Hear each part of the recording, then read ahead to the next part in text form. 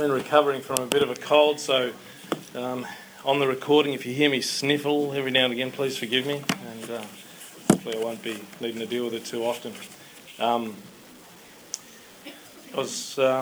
While we're having communion there, it was interesting because I was looking at that communion cup, and I was just thinking about everything that the Lord's done. You know, it's sort of hard to get your head around it. You know, it's hard to get your head around the fact that one man,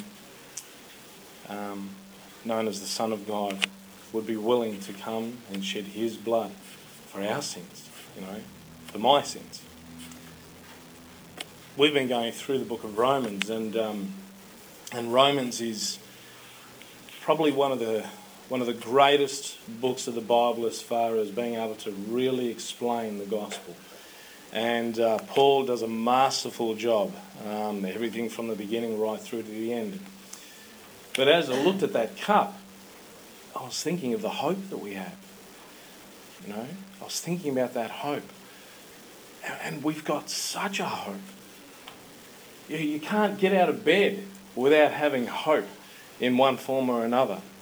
The decisions that we make on a daily basis, we make them with hope. And if we don't have hope, it's really, really difficult to live your life. Really difficult. But the hope that we have presented in the Bible is a hope that's sure. It's not a hope that we're wishful thinking. It's not a hope that we think may happen or may not happen. You know, when a couple comes together and they decide that they want to live their life together, they are looking forward in hope. They're looking forward in hope. They're looking forward to a wonderful, wonderful joy that they're going to have together. They're going to share a life together, and you know, it begins with that hope. But a hope that's unsure is really not a hope, is it? And yet we've got that presented in Scripture. We've got a hope to look forward to, and that's what we look forward to. Portion of the Bible that we're going to be dealing with today is it's not an easy part of Scripture. It's not an easy part of Scripture because it deals specifically with the Christian. It deals specifically with the Christian walk. It deals specifically with the Christian struggle. One particular struggle. But it finishes in hope. It finishes in hope. Let's go to the Lord in a word of prayer. Father, a joy and a privilege it is to share your word. To look at faces, dear Father, that look to you in hope. To look at faces, dear Lord, that also struggle in despair at times. But to know, dear Lord, that your word, dear Father, brings the answer. And it always brings the answer. And that answer culminates in the Lord Jesus Christ. He is the beginning and the end of our faith. He is the one that procured for us salvation. And he is the one that will bring us home. He is the one that sustains us. He lifts us up. And he gives us joy. In him we have hope. And we rejoice in that, dear Father. I thank you, dear Lord, for this morning. And I pray, dear Lord, that you would be with me in my speech, dear Lord. Prompt me, dear Father, with the things that I am to say. Prompt me also, dear Lord, and grant me discernment with also the quelling of my mouth, dear Father, should I say things that are not of you. I just ask you, dear Lord, that you would carry your word home and let it not return to you empty. Let it do its work, dear Father, in the hearts and the minds of the people that are here. And that together, dear Lord, we can truly rejoice, Father, in the hope that you have for us. In the Lord Jesus Christ, we pray. Amen. So if you have your Bibles, please turn to Romans chapter 7.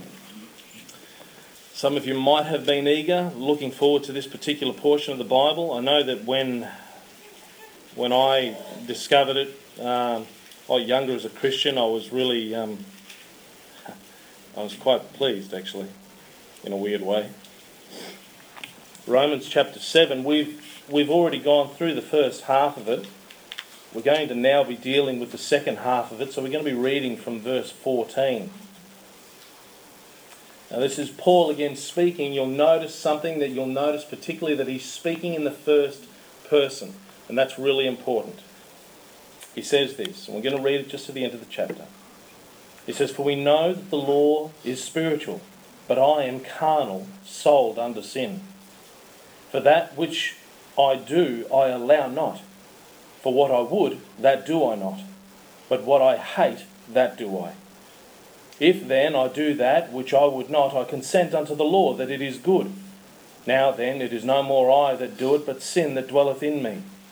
For I know that in me, that is, in my flesh, dwelleth no good thing. For to will is present with me, but how to perform that which is good, I find not. For the good that I would, I do not. But the evil which I would not, that I do. Now, if I do that I would not, it is no more I that do it, but sin that dwelleth in me.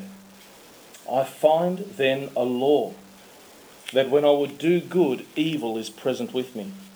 For I delight in the law of God after the inward man, but I see another law in my members, warring against the law of my mind, and bringing me into captivity to the law of sin which is in my members. O wretched man that I am, who shall deliver me from the body of this death? I thank God through Jesus Christ our Lord. So then, with the mind I myself serve the law of God, but with the flesh the law of sin." I don't know how you went reading through that. I remember the first time I read through that, I thought, what? That which I would, I do not, and that I would not, that I do. And I was trying to understand what that's talking about. What Paul's referring to just in that first portion is he does things against his will. In the end, we think we have a free will. Most of us believe we have a free will. The Bible indicates something really important, that before you're saved, your will is not actually free. Not completely free. The Bible teaches us that we are slaves to sin. We are slaves to sin. If we wanted to do good, we really can't do good. We can't do the good that God's referring to, and that is good as far as God is concerned. And then, incredibly, after we're saved, we have another struggle. Even though we're free from sin, there's a battle going on. There's a struggle within us. We desire to do good, but we can't do good. Not perfectly. So we wrestle from time to time. But the Bible speaks about that hope. And that hope, again, culminates in the Lord Jesus Christ. It was about Jesus that God spoke to them in the garden. When he spoke about the one that would bruise Satan, that would bruise him, he was already foreshadowing the coming of the Messiah, the coming of the one who would save the world from its sin. That was brought out again when God spoke to Jacob on his deathbed, and he spoke about Judah, and he says that Judah's law and Judah's rule in Israel will be there until Shiloh comes. Shiloh is the Messiah. And the Bible then says that unto him shall the gathering of the people be. And we saw also that God speaking to Moses using and speaking about the coming of a prophet. He says, "The Lord thy God will raise up unto thee a prophet from the midst of thee, of thy brethren, like unto me, unto him ye shall hearken." This is that prophet. Remember in the New Testament when they come to John and they says, "Art thou that prophet?" And he says, "No, that's that prophet." That's the prophet that they're referring to, the one in Deuteronomy. And remember, Israel met a pre-incarnate, the Lord Jesus Christ, standing as the captain of the Lord's host at one of the most crucial times in Israel's history. They just crossed over the Jordan and they're just about to enter into their first battle for the land of Israel. And the Bible refers to him as the captain of the Lord's host. He was there to encourage them about an assurance of hope. He did the same thing again in the burning fiery furnace. Remember, there were 3 thrown in there. There was Meshach, Shadrach, and Abednego, the friends of Daniel, cast into the burning fiery furnace in Babylon, and the Babylonian king Nebuchadnezzar beheld who was in there, and he said, "Behold, I see 4 in there." There are 4. Didn't we throw 3 in there? But there are 4, and one like unto the Son of Man. Again, to encourage them in the midst of trial, in the midst of the flames. And Isaiah speaks about Jesus as that one that was to come, that was going to suffer on our behalf.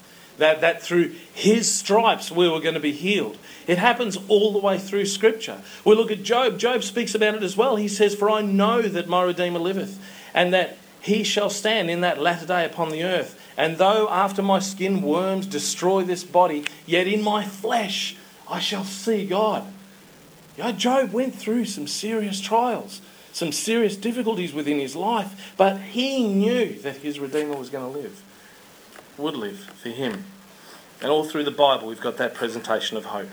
You know, even when Jesus was chastising the Pharisees, he said to them, he says, "Search the Scriptures, for in them ye think ye have eternal life, and they are they which testify of me." Again he does it after he rose from the dead, and you've got the two men walking on the Emmaus Road. They're walking the Emmaus Road, they're upset, they're broken in heart because the one that they hoped would redeem Israel has been put on a cross and slain and buried. After 3 days they're walking on the road, and Jesus actually walks up to them, and their eyes, the Bible says, were beholden. They couldn't see Christ, they couldn't recognise him. And he asks them and he says, "What are these communications that you're saying and you're sad?" And remember, they were telling him about the hope of Israel was lost. You know, they had a hope. And Jesus rebukes them. He says, "O fools and slow of heart to believe all that the prophets have spoken. Ought not Christ to have suffered these things and to enter into his glory?" And what did he do? Beginning at Moses and all the prophets, the Bible says he expounded unto them in all the Scriptures the things concerning himself. If I could summarise this book in one word, it would be hope. It's hope. A one-word summary of the most incredible book in the world. It's hope. And we ignore it to our peril. We ignore it. And we don't have that hope. We lose the hope. And we're dealing with a part of the Bible that speaks about Christians struggling with sin. You know, Christians that are born again, born of God, with the Spirit of God dwelling in them, are wrestling and struggling with sin. And the answer to that is Jesus Christ. The answer to that is the Lord. There's some people that actually believe that this particular portion of the Bible is actually talking about unregenerate people, people that aren't saved, people that don't know the Lord.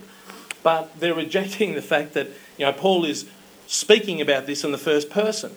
They're also rejecting the reality that this is speaking about a battle, that the flesh is lusting or warring against the spirit, okay? There is no wrestle with those that aren't born again because there is no other nature within them. They only have the one. There's no wrestling going on. And it rejects also the flow of Romans. When you look at it, you know, you've got the first chapter of Romans that speaks about the ruin of man. The second chapter of Romans speaks about the destitute state of the Gentiles. The third chapter, the inexcusable state of the Jews. The fourth chapter that refers to salvation only being able to come by faith. The fifth chapter that actually brings us the completed justification of the gospel and what the gospel does and how we now stand. In the sixth chapter, we see an explanation of what has actually happened to us in God's eyes. The beginning of the seventh chapter, we also spoke about the law and how legally now we stand. Dead to the law and alive in Christ. Is that a bit overwhelming? And yet there's a beautiful flow of the Bible, taking us from one point to where we are now. And Paul, right now, right in the middle, right in this particular point, where we now know where we stand legally, okay? We now know where we stand legally. And before he tells us about that mountaintop view of eternal security that we have in Romans chapter 8, which I'm really excited to preach on next time, so it's not going to be next week and the week after, but incredible portion of the Bible, really the high point of Scripture in my view, as far as the joy of our hope is concerned. Paul now hones in on something that's very, very particular for each one of us as Christians. If you're born again, you're going to identify with this. If you're not saved, if you're not born again, you won't know what I'm talking about. You won't understand it. But I'll do my best to explain it. All right? So at least that way, this is a hope that you can look forward to. So, 4 parts of the message. I'll give them to you again up front.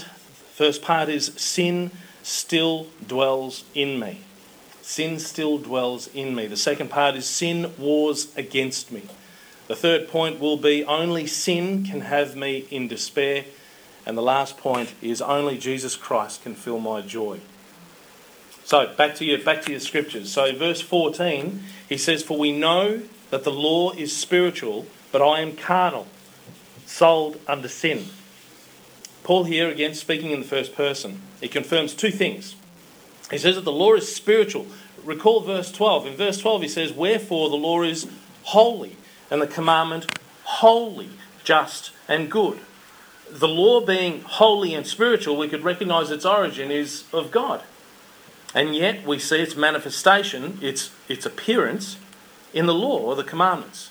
Okay, remember the last time we spoke about this and we mentioned that the law of God is being the written manifestation or the written appearance of the justice of God.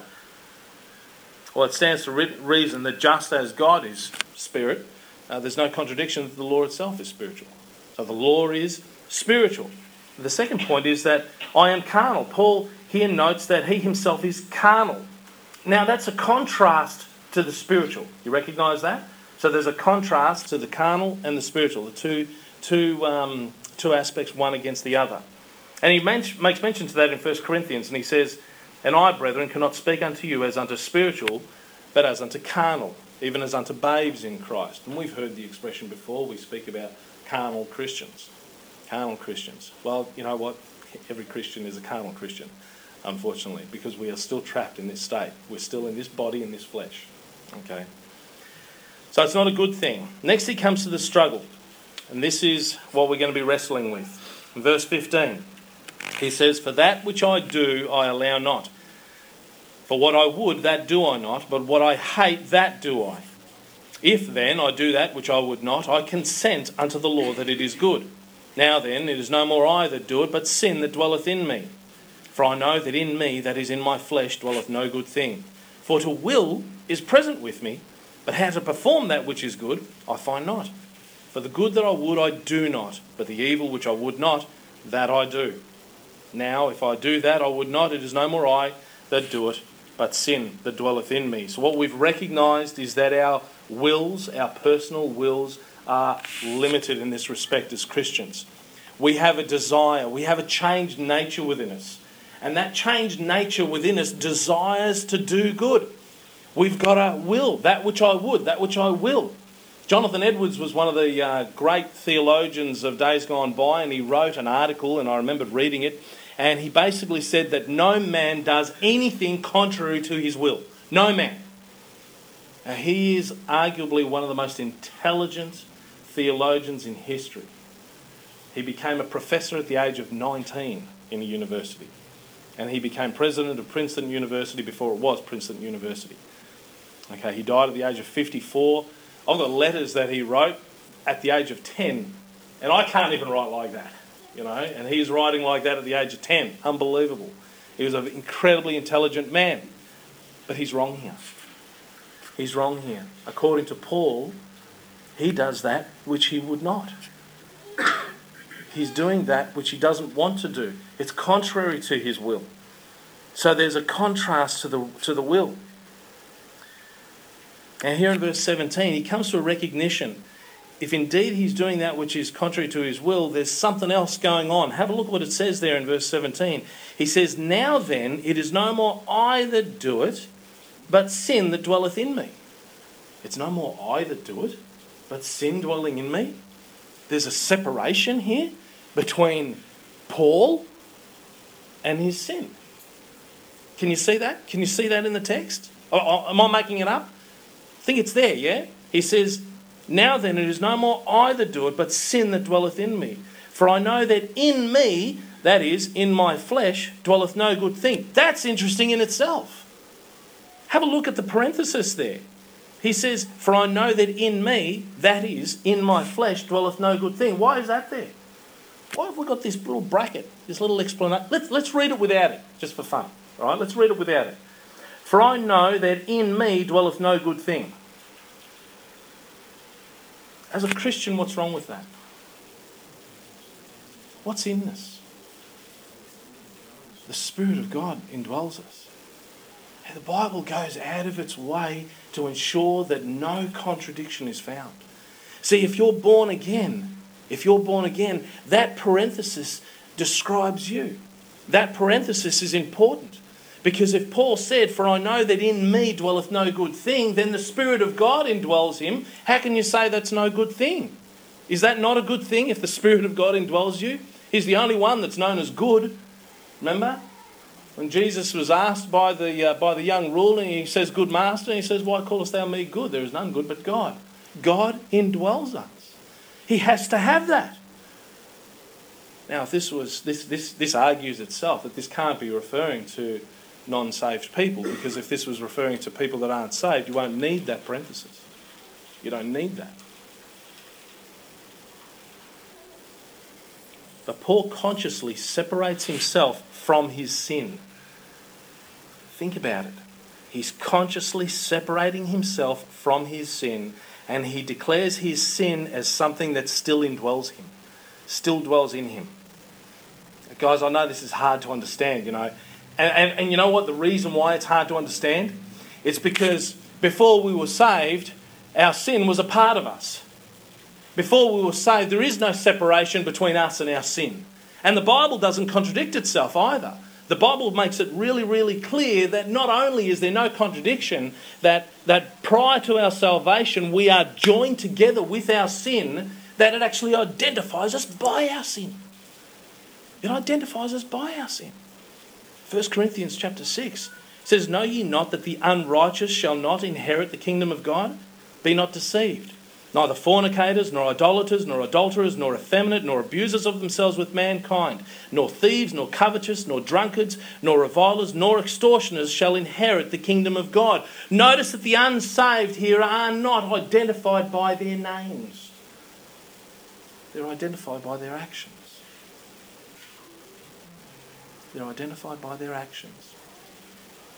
So be very careful when you say to a person who doesn't know the Lord, who's not saved, that God loves the sinner but hates the sin. Be very, very careful when you say that. Because there's no separation between the sinner and his sin prior to salvation. Does God love the sinner? Yes, of course. We know that. We know that we love him because he first loved us. We know that he died for us when we were yet enemies of him. We know that God so loved the world that he gave his only begotten Son, that whosoever believeth in him shall not perish but have eternal life. We know that God loves every single sinner.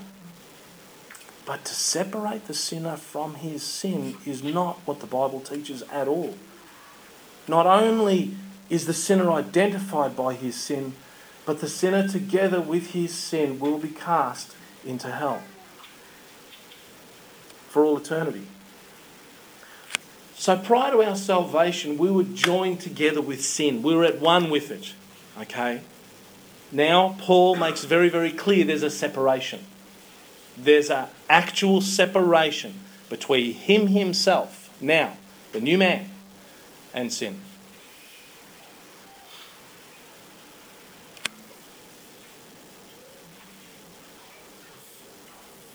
There's another thing about this. This also helps us understand the really contentious passages that we find in 1 John.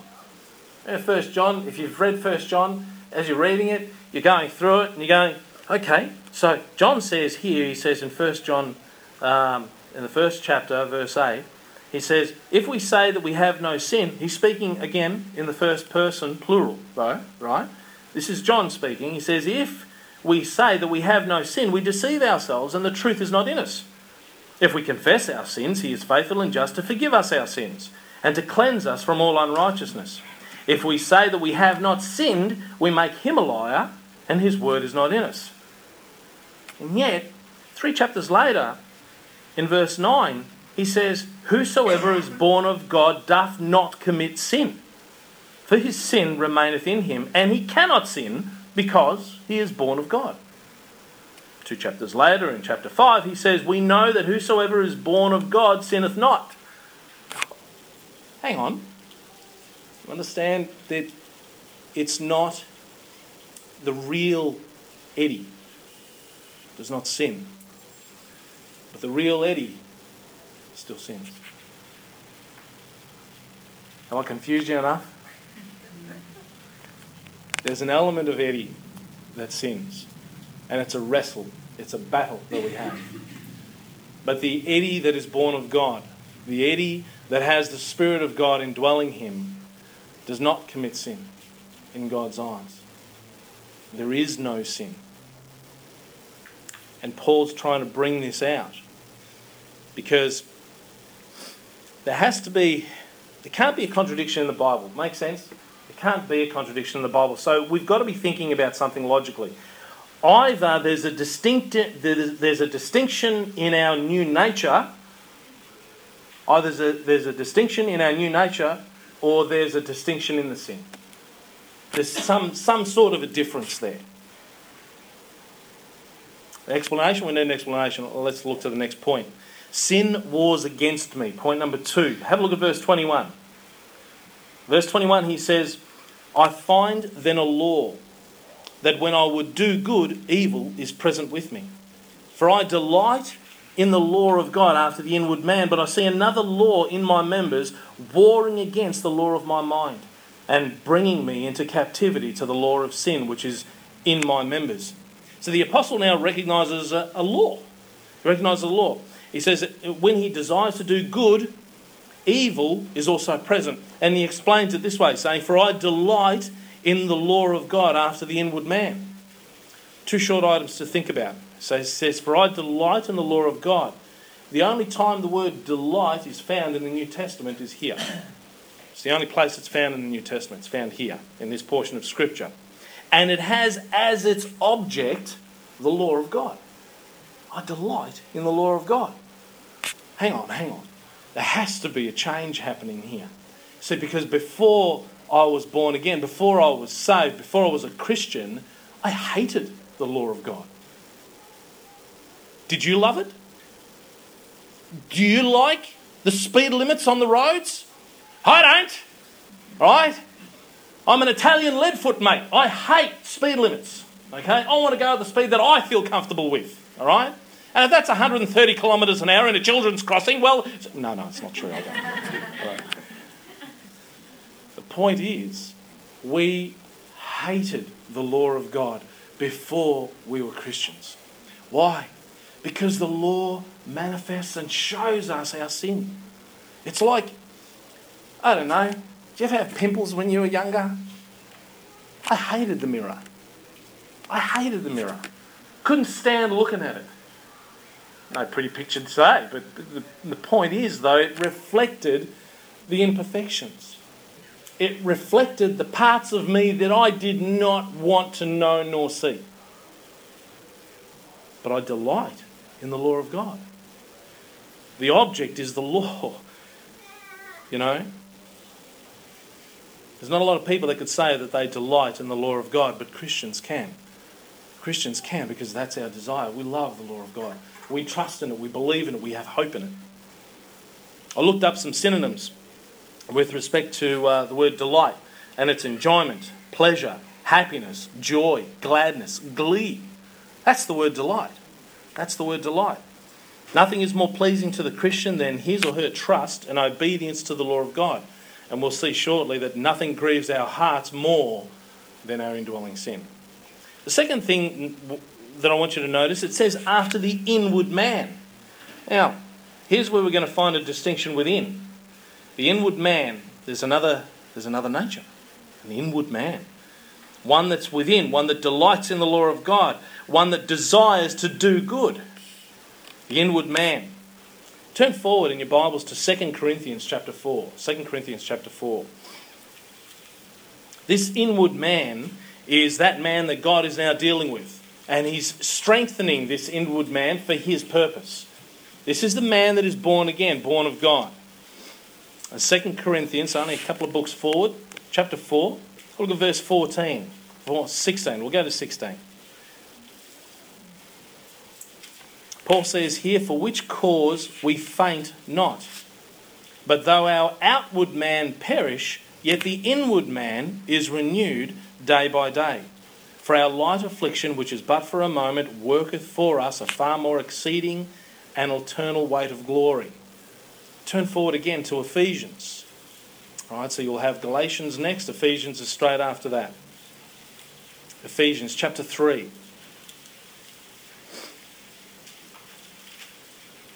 Again, we've got the same author here. It's still Paul. You know how you can know that it's always Paul? He begins every epistle with his name, Paul. There's 13 of them there. I always question over the book of Hebrews. But Paul's written this one.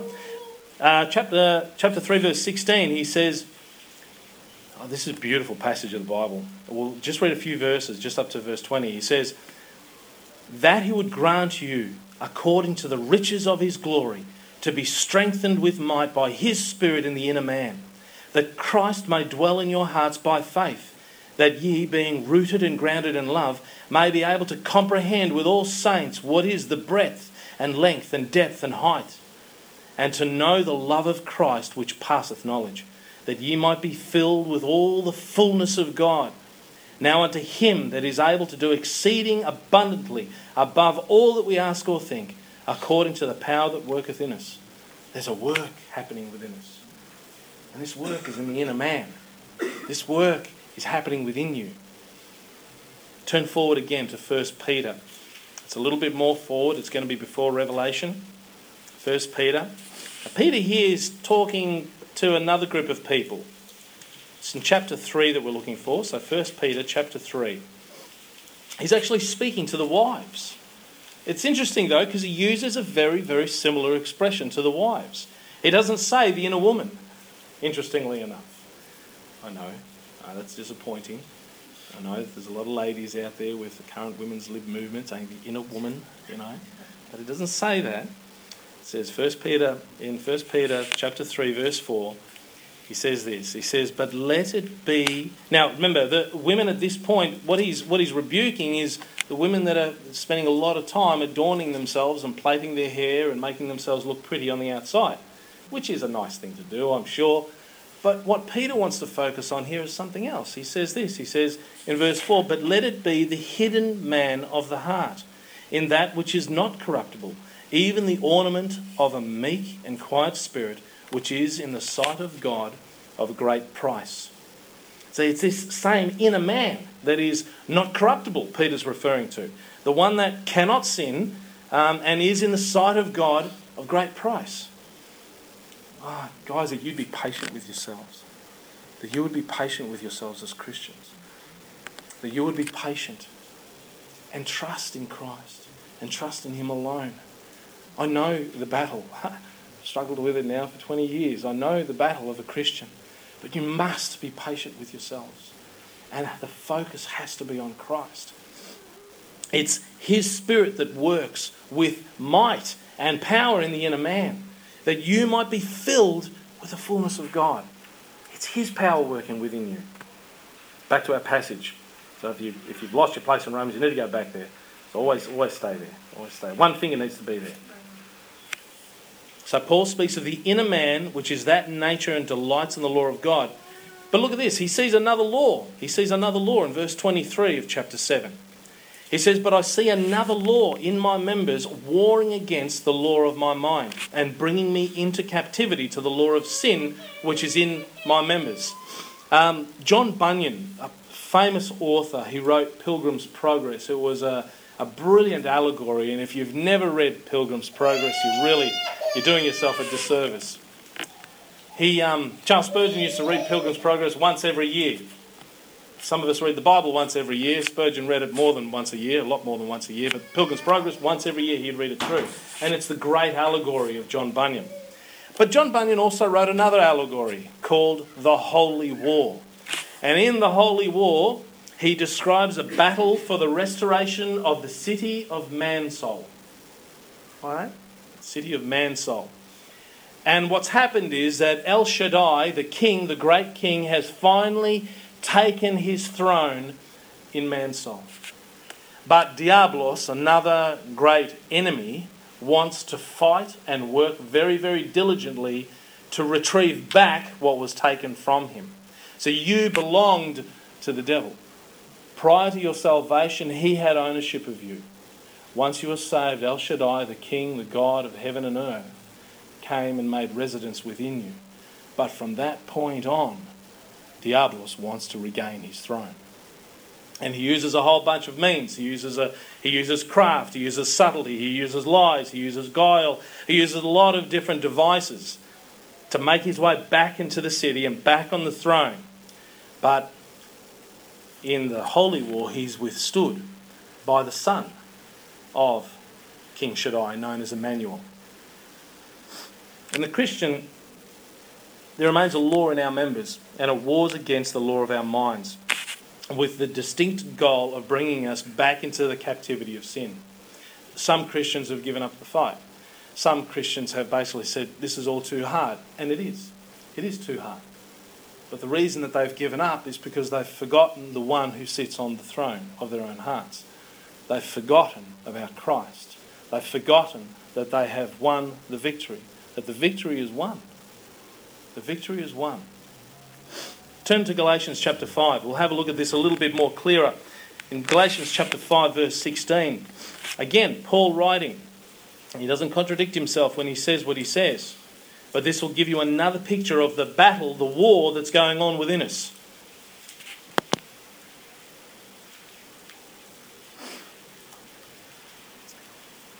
Galatians chapter 5 verse 16 and 17.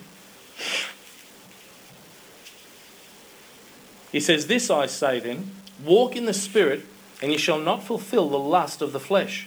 For the flesh lusteth against the Spirit, and the Spirit against the flesh, and these are contrary the one to the other, so that ye cannot do the things that ye would." You see that? We see a war that a Christian goes through, with these two natures wrestling one against another. And guys, it's the distinctive mark of the man or woman born of God. There's only one nature in a person, there is no struggle.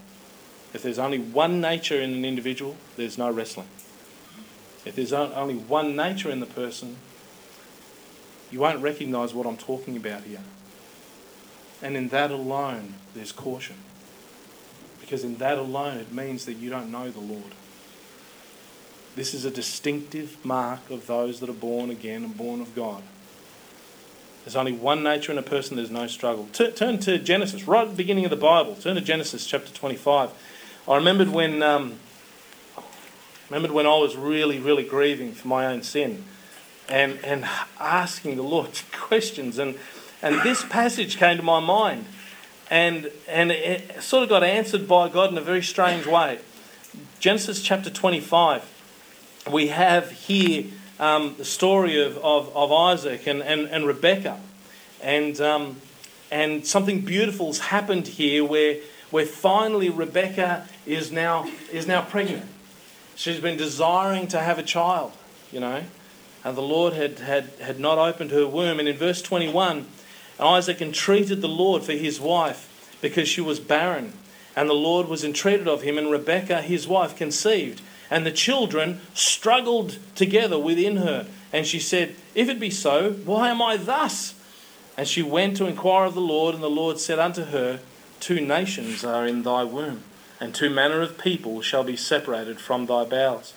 And the one people shall be stronger than the other people, and the elder shall serve the younger." In the deepest wrestlings of my own sin, I remembered asking the Lord, I'm born again. I'm born of God. I have the Spirit of God dwelling in me. I have the entire Godhead dwelling in me. The Bible indicates that the Lord Jesus Christ dwells within me. The Father dwells within me. The Spirit of God dwells within me. This infinite power dwelling in me. Lord, if it be so, why am I thus? Why am I thus? And he strangely answered, two natures are within you. Two natures are within you. And you can't do that which you would. And you know what? The elder will serve the younger. the Spirit of God will be served by this sin nature. Okay? The Spirit of God will be served by. It won't be overridden by. The Bible makes it so clear that sin will not have dominion over us anymore. Because El Shaddai is on the throne. It's not sin anymore. It's not Diablos. It's not the devil. You know? And it's just such a beautiful portion of the Scripture. I couldn't believe that the Lord gave that and put that into my mind while I was grieving before Him because of my own sin. But guys, if you're not reading the Word of God, it's not going to come. I'm sorry, but it's not going to come. You're not going to have the answers. You're going to be struggling. You're going to be wandering around like a mad person.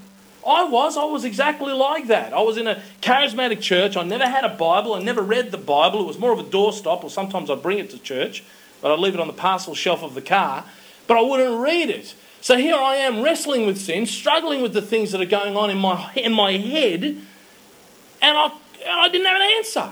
Why didn't I have an answer? Because this thing was closed. I wouldn't pick it up. The only place where I've got hope is in here. I don't have hope in my own imaginations. I don't have hope in the counsel of a friend. I don't have hope, not true hope there. I have it here. It's the Word of God, and the Word of God alone can give us hope. And that's how He answers prayer. He answers prayer through His Word. And did I get comfort from that? Yeah, I got comfort from it. I got comfort from it. In a strange way, even though it wasn't exactly the same, but it was really interesting. Two natures are within there.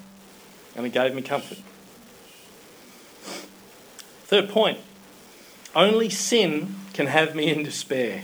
Only sin can have me in despair. Have a look at verse 24 of Romans chapter 7.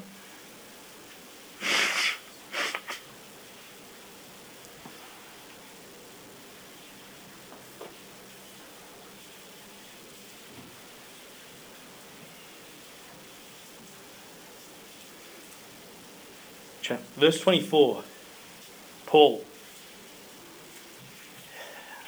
he says this, "O wretched man that I am, who shall deliver me from the body of this death?" Incredible it is that this man, who we see his history in the Scripture, we see his story unfold throughout the Bible. We see his struggles in the Bible. We see it because we've actually got his prison epistles, his letters written in prison. We've got that. We know of the threatenings on his life. That's described for us in the book of Acts. We know of his first blindness, the struggle of his sight on the Damascus Road when he saw a light. And it was very bright, and it blinded him. And we know also that he continued to sort of struggle with his sight, even though the scales did come off. We see that given us a description in the book of Galatians. So we know of some of those struggles. We know also about all the privileges that Paul had given up, you see, because he had a position of a Pharisee. He was one of the rulers in Israel. And there's also an indication that he was part of the Sanhedrin, which was a Jewish council in Israel. Another ruling body, but he considered all of that worthless. In Philippians in chapter 3 he says, "Yea, doubtless I count all things but loss for the excellency of the knowledge of Christ Jesus my Lord, for whom I have suffered the loss of all things, and do count them but dung, that I may win Christ." That's his focus. Jesus made clear that Paul is going to be going through some sufferings because, you see, Paul, previously known as Saul, persecuted the church, right? He was taking captive women and children and fathers and throwing them into prison. And he was there when the first martyr that we have in Scripture was killed before him. And those that killed him took their clothes and put them at his feet to do him honour. He hated Christians. And then Jesus made it really clear when he approached Paul on the Damascus Road, and Paul was converted. And there was a man named Ananias, and he spoke about Paul, and Ananias said, "But lo, Lord, this man persecutes the brethren." And Jesus said to him, he says, "I will show him how great things he must suffer for my name's sake." And we have some of those sufferings. Turn your Bibles to Corinthians, 2 Corinthians chapter 3. Forward again. Keep your finger in Romans though, don't lose that place. Paul gives a summary of events that transpired because of his chosen desire for the knowledge of Christ Jesus my Lord. You'll see some of the things that Paul suffered with. 2 Corinthians chapter 11. My apologies if I didn't say that. 2 Corinthians chapter 11. I'll have a look at verse 23. Reading verse 23 to 31. He says, he's speaking because he's trying to defend himself, because at this time there's a lot of accusation against Paul, and he's defending himself in a way. And he says this from verse 23. He says, "Are they ministers of Christ? I speak as a fool. I am more. In labours more abundant. In stripes," that's whippings, "in stripes above measure. In prisons more frequent. In deaths oft. Of the Jews 5 times received I 40 stripes, save one."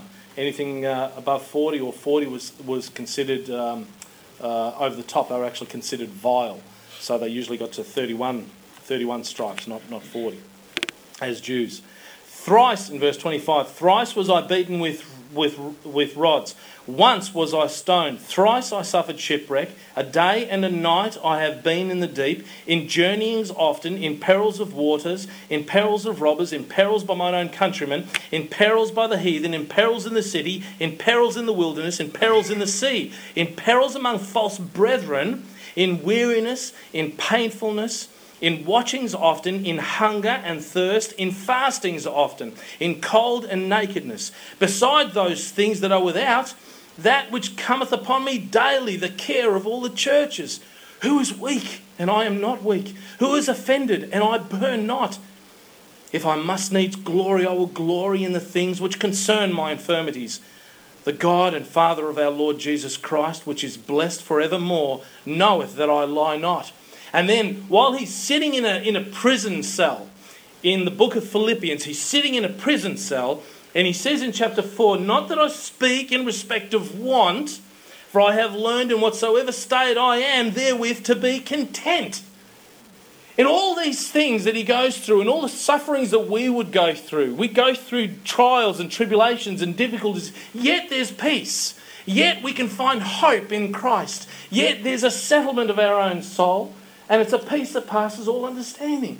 And we rejoice even in our trials. And we can even say like Job, "Though he slay me, yet will I trust him." But here, Paul's undone. What a wretched man that I am. What breaks a Christian? What breaks a Christian is sin. Is sin. It's the only thing I can't stand. It's the only thing I look forward to heaven for that I could be without, other than seeing my Lord. So I can put up with other things, but my sin would have me undone. And it does Paul. We find Paul content in all things but sin. Our struggle with sin leaves us truly discontent, and it rips away our joy. "A wretched man that I am, who shall deliver me from the body of this death?"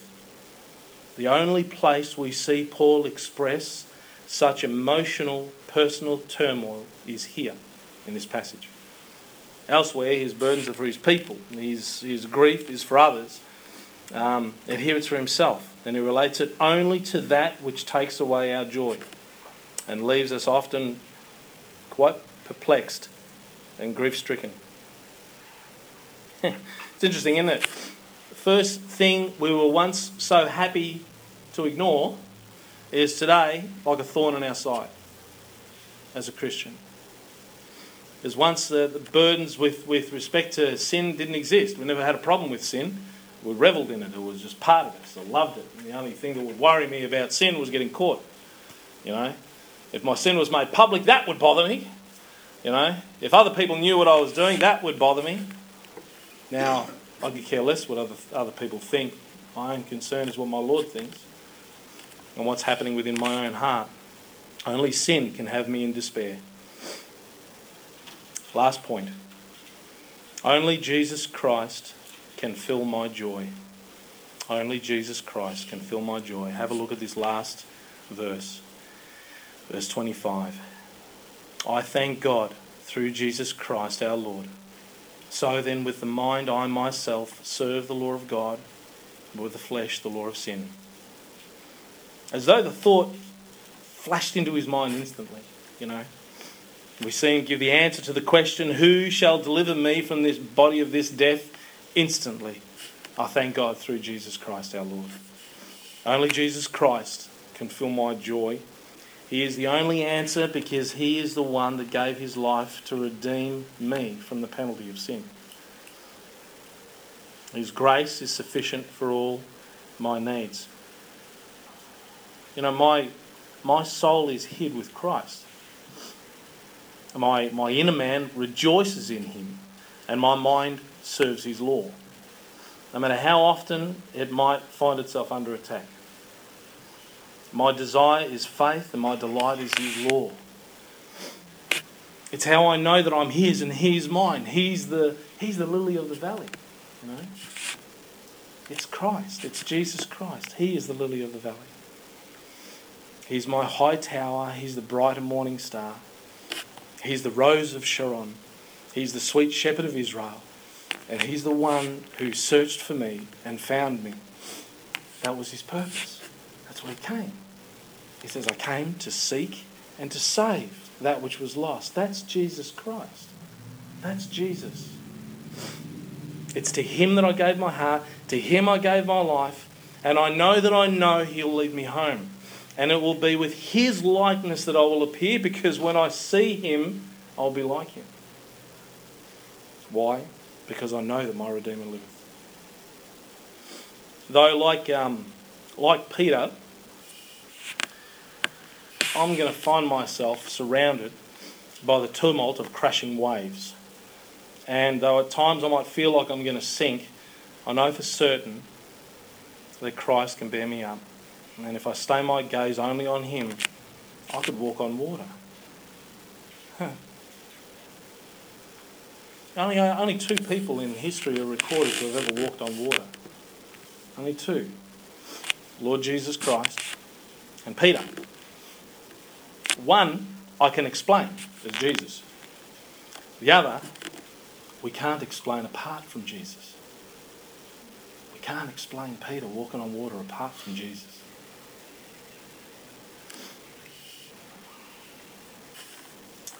Guys, ultimately it's not about you.